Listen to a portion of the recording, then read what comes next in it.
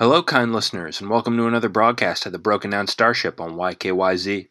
Last time I briefly discussed Keanu Reeves' decades-long battle to shed his dumb surfer bro image to become a viable action star. Joel from Nerdy Old Guys podcast inspired me to continue on this particular thread because we both find it extremely interesting and we both love Keanu. Check out Nerdy Old Guys podcast, by the way. It's wonderful. So, I don't know if young people fully grasp how low the public perception of Keanu was from about 1989 till well into 1999.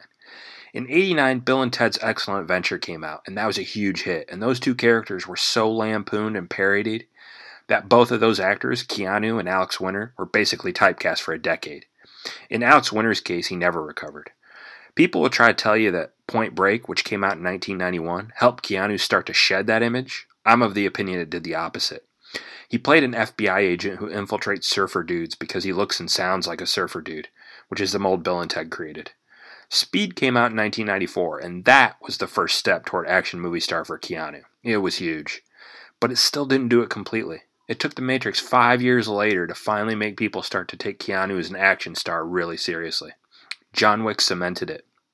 Now, of course, we have the man, the myth, the legend Keanu. But it was a long, winding road to get there. Thanks for tuning in.